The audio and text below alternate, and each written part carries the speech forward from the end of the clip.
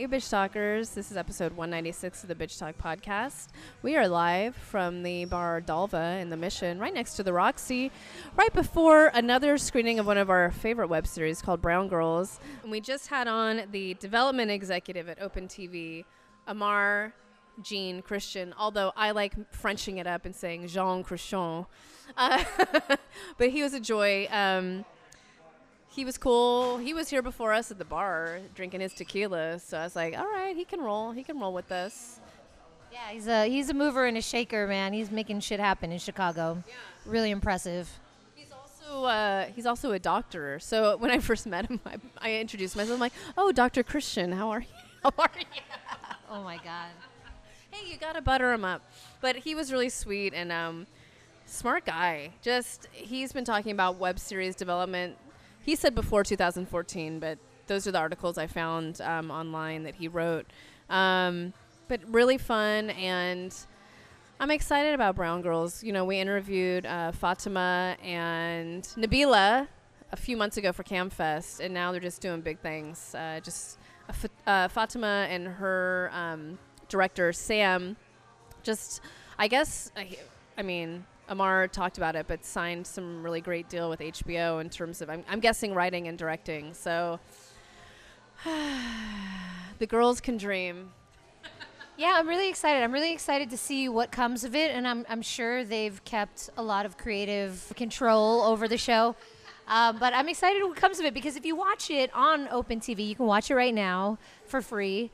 Right. Some episodes are 8 minutes, some are 10, some are 12 minutes. I mean, that freedom allows her as a poet, Fatima as a poet, and you can totally sense that with this series, like the way that they talk, the pacing, the timing of everything. So I'm interested to see what happens once HBO gets its hands on it and how that changes, and hopefully doesn't alter too much. Yeah, I don't know. I just have to actually give props to Frameline for letting Bitch Talk be a community sponsor for the Woke Woman mixtape, which actually had two titles under it. It was BKPI and 195 Lewis, who 195 Lewis has been up on our Instagram game. Hey, guys, holler. They hollered at us. I hollered at them. So go support your local film festival, especially during Pride Month. So I'm excited for Frameline. I also want to let you guys know that you can look at all of the Bitch Talk podcasts on the beautiful bitchtalkpodcast.com website. It's completely up to date. You can find all 194 podcasts up on that bitch. And just holler at us. Go find us and come say hi. We're doing a lot of things, and I'm getting emails from friends and people that are like, you guys are doing big things out there. I'm like, yeah, we're hustling. So the hustle is real, and we're doing it. So enjoy our chat with Amar Jean Christian. I'll say it properly. And please go see Brown Girls while it's still free.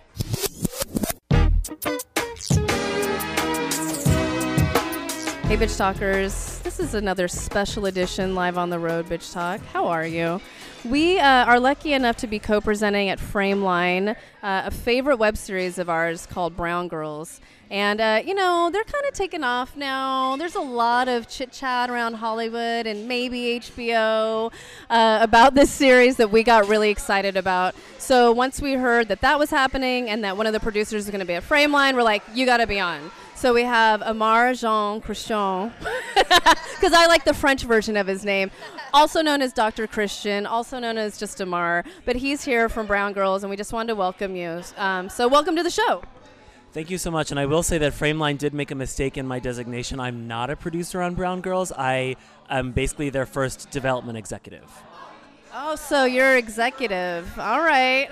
Yeah, like not an executive, but that's the way to think about me, yeah. Okay. All right. Well, I was Googling around and I couldn't find producer anywhere else, so I'm like, I'm going to go with Frameline's title, but you're the executive. So I guess the first question is for our guests, how did you get involved with Brown Girls?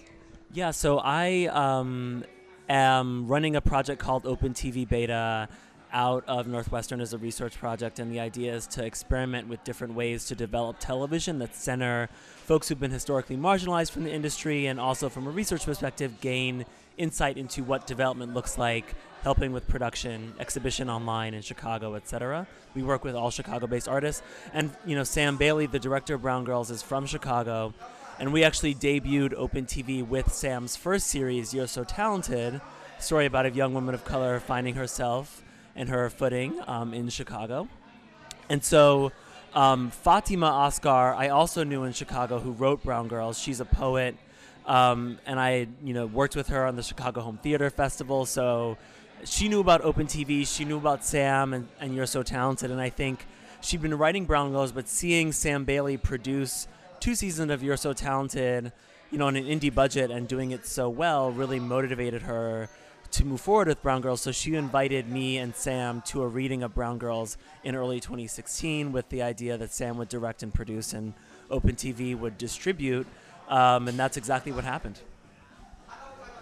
Wow, and just to go back to Open TV, right? How did you launch it? How do you get the funding for these shows? Because these are shows that I feel like people are starving for. These are stories for people that we don't see ourselves on the screen, and that's why you've created Open TV. So how do you fund it, and how can people get in touch with you and create these shows themselves? Absolutely. So Open TV is a research project. It really came out of years of research that I did understanding the web series market. I interviewed over 100 web series producers and asked them, how do you make your show? How do you get the word out? And what I found out was that they were really innovating in the development process, the process by which shows, television networks, select what shows to license and distribute. They were going around the network executives and piloting shows in collaboration with other producers, fan communities, and sometimes even brands themselves who are fleeing television, right, and wanted to get around the 30-second spot. So I started Open TV because I was like, we need independent distribution platforms on the web that center intersectional identities and don't just try to target communities like Hollywood does, like BET's only for black people, right? Or women's entertainment's only for women, or logos only for cisgender, white, gay, and lesbian people. So, I wanted to see, can we create a network that really is for everyone who's marginalized, and what would that look like? So that's my research question.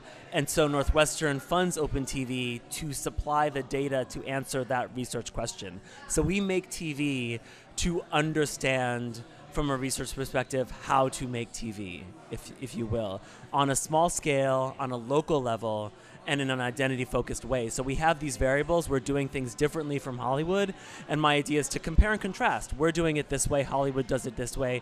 What kind of value can we generate from this process versus the value that Hollywood says that it generates? What I love about Open TV is a lot of excuses for Hollywood not identifying or having stories about people like us is because it's not relatable, right, in quotations. But what you're doing in your research is showing actually the opposite. Like, people actually want stories that are relatable, and what we're seeing is the opposite, right? Yeah, absolutely. I think, relatability is a concept that's been very tricky for Hollywood, right? Because it's associated with this, we want a universal story that appeals to everybody. And what they lost, because they had mass distribution, they had control over distribution, so they could govern how stories were told. Now with the internet, anyone can tell their story, and they're realizing actually specificity is relatable, right? I was just talking about this with a friend before this, that actually people relate to stories that seem real, and real stories are messy and complicated, and all of your racial, gender, sexual, class, your disability, your access to citizenship, all of these factors in your life come into play, and people glom onto that. They're like, oh, that's real because there's that moment that couldn't have been made up by anybody, right? It's not watered down to appeal to everybody. It's actually about someone's experiences, and that's interesting. So I think Brown Girls is a really great example of that because it's at once very specific, and yet it gets at those moments that many of us have, and I think that's just what good storytelling is. So my job is really just to help people tell whatever story they want to tell. I don't give creative notes. I'm not trying to make any story broad. I'm really just trying to say, how can we tell your story as best as we can? So when you saw Brown Girls for the first time, or just, in writing, were you like, well, wait, let's just make this White Girls? That's already on HBO. I mean, you're an executive, right? No, I'm just kidding. Yeah, so I mean, it's interesting that, in Fatih's script, it says that none of the characters will be cast as white, that it has to all be people of color. And I think, that decision was complicated, I think, in part, there's so many talented actors of color who don't get to have these roles, so they're underrepresented, and I think they thought, well, we can actually showcase a lot of talent that isn't seen, and why not do that, right? I think also there's just so many more shows for white women versus women of color. It makes sense both from a story perspective and a marketing perspective to center those folks. So I thankfully did not have to give Fatih one note about anything in that show. I really thought it was kind of perfect from script stage, and Sam talks about this as well. I mean, I think they talked about making minor changes, but I just let those women do what they do. And I think it's a real testament to the role of what the development executives should be doing these days, including at Netflix and Amazon. There were 455 scripted shows on major platforms last year. There's too many stories being told to try and reshape what artists are doing. Just let them do it, and you'll sink or swim based on creativity alone. So I was looking at your blog, and I was just stalking you online, and you were already talking about web series in 2014. How did you know this was going to be the future? Well, I didn't, but I actually really, when I started this work, I didn't think, everyone was talking about how they're going to change television, and I actually didn't really believe them. I kind of was like, yeah, that's cute. I think, this is probably going to remain marginal. And then as I was interviewing people, they were getting development deals. I was interviewing Issa Rae before she got her HBO deal. I interviewed Abhi and Alana before they got their Comedy Central deal, the High Maintenance folks before they got their HBO deal. And it really was a testament to their creativity and their ability to speak to communities and mobilize them, that just they proved to the industry that they were doing television outside of the television industry. I was just more interested in how stories are told without an institutional infrastructure. And it was just remarkable for me to see that people actually built an infrastructure outside of Hollywood completely on their own. I mean, nobody knew what they were doing. They were just trying to be real with people. So I didn't know, but I'm happy that other folks did the work because they proved my theory for me. Yeah, well, what I was going to say that I love about Brown Girls is as you said, the timing, the pace. It is a comedy. It's funny, but it's not rushed. It's just there's something so natural about it, and Chicago, with Chicago as a backdrop, which also we don't see a lot of stories about Chicago, and it's kind of a love story to Chicago as well. And you living there, I mean, that's what makes it really special to me. Yeah, I mean, they shot all of it in Pilsen, which is a historically Mexican neighborhood that's being gentrified right now. So I think they were thinking about, where do artists in Chicago live right now, and especially what neighborhoods feel welcoming to artists of color, and Pilsen is one of those neighborhoods right now. So they wanted to sort of capture Pilsen in this moment, because in 10, 20 years it might not be the same. I think of we're here in San Francisco. I think of Barry Jenkins, who did Moonlight, his first film, Medicine. That's our buddy, so we interviewed him. Yeah, friend of the show. Oh, wonderful! Yeah, I thought that film was so beautiful in so many ways, and really captures this moment where Black people were wondering, is San Francisco going to be for us? And I think that film is so prophetic. Brown Girls might be the same way, but I was talking to someone else, and they were saying that I saw Brown Girls and I didn't even know where it was shot, because so many times when people shoot in Chicago, they shoot downtown. If it's a big film about Chicago, they shoot downtown in the Loop and maybe Old Town, in the near gentrified areas. The Chicago shows do shoot around Chicago, especially Chicago PD, Chicago Fire, but they feel sort of like they're shooting where they can. Maybe Empire shoots in Chicago, but it shoots Chicago for New York. So I think I had no idea it was shot in Chicago because it feels like New York. Yeah, and so Chicago's used as a kind of proxy for New York a lot. So a lot of all open TV shows shoot in Chicago, and we mostly shoot in neighborhoods that are underrepresented. So it's really great to be able to show a city, and to encourage other filmmakers to document their own cities, right? To like don't just go to New York or LA to shoot your films. Don't try to be something else. Yeah, be who you are and be of the place that you are.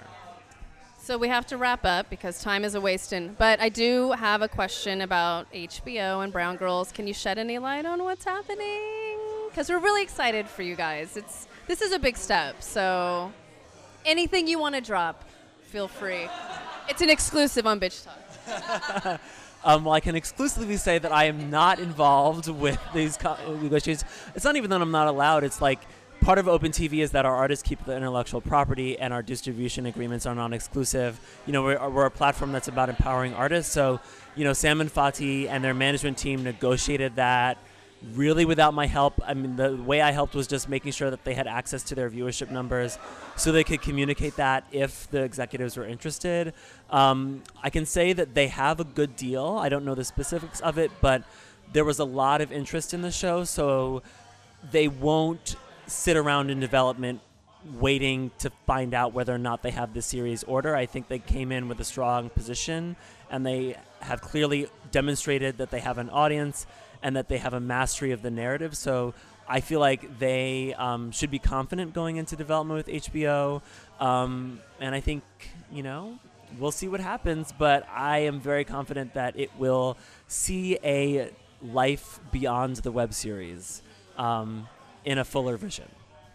Yeah, but you provided the platform, so I'm going to give credit. Yeah, exactly. I just wanted to thank you for your work and for being part of the movement because it's so important, and clearly people are starving for this, and so thank you. So, yeah, thank you so much for your time, and I'm sure we're going to see you again. Probably San Francisco Film Festival, maybe, Mill Valley Film Festival. Come on through. Yeah, I want to come back for sure. This is really my first time exploring the city. It's so beautiful. I want to really get to know y'all. Well, we'll welcome you back, maybe in the studio next time, with maybe some brown liquor if you want. Oh, perfect. I'm more of a tequila girl, but you know. Well, we can do tequila too. So, Amar Jean Christian. I know, it's Jean Christian. This is Bitch Talk, and thanks so much for being here. Thank you for having me. Thanks for listening to Bitch Talk. Thanks to Amar Jean Christian, an executive from Open TV, who was really the first platform that Brown Girls was presented on. So thanks for his time. Thank you to Frameline for letting Bitch Talk community partner on at least really 3 titles. It's BKPI, 195 Lewis, and Brown Girls. So thanks, you guys. And look for a repost on our Facebook page of Brown Girls so you know what that is and where you can see it while it's still free, y'all, because they have an HBO deal. So you know how that goes. And we have a lot coming up in July, and we cannot believe that June's over. So on that note, Bitch, please.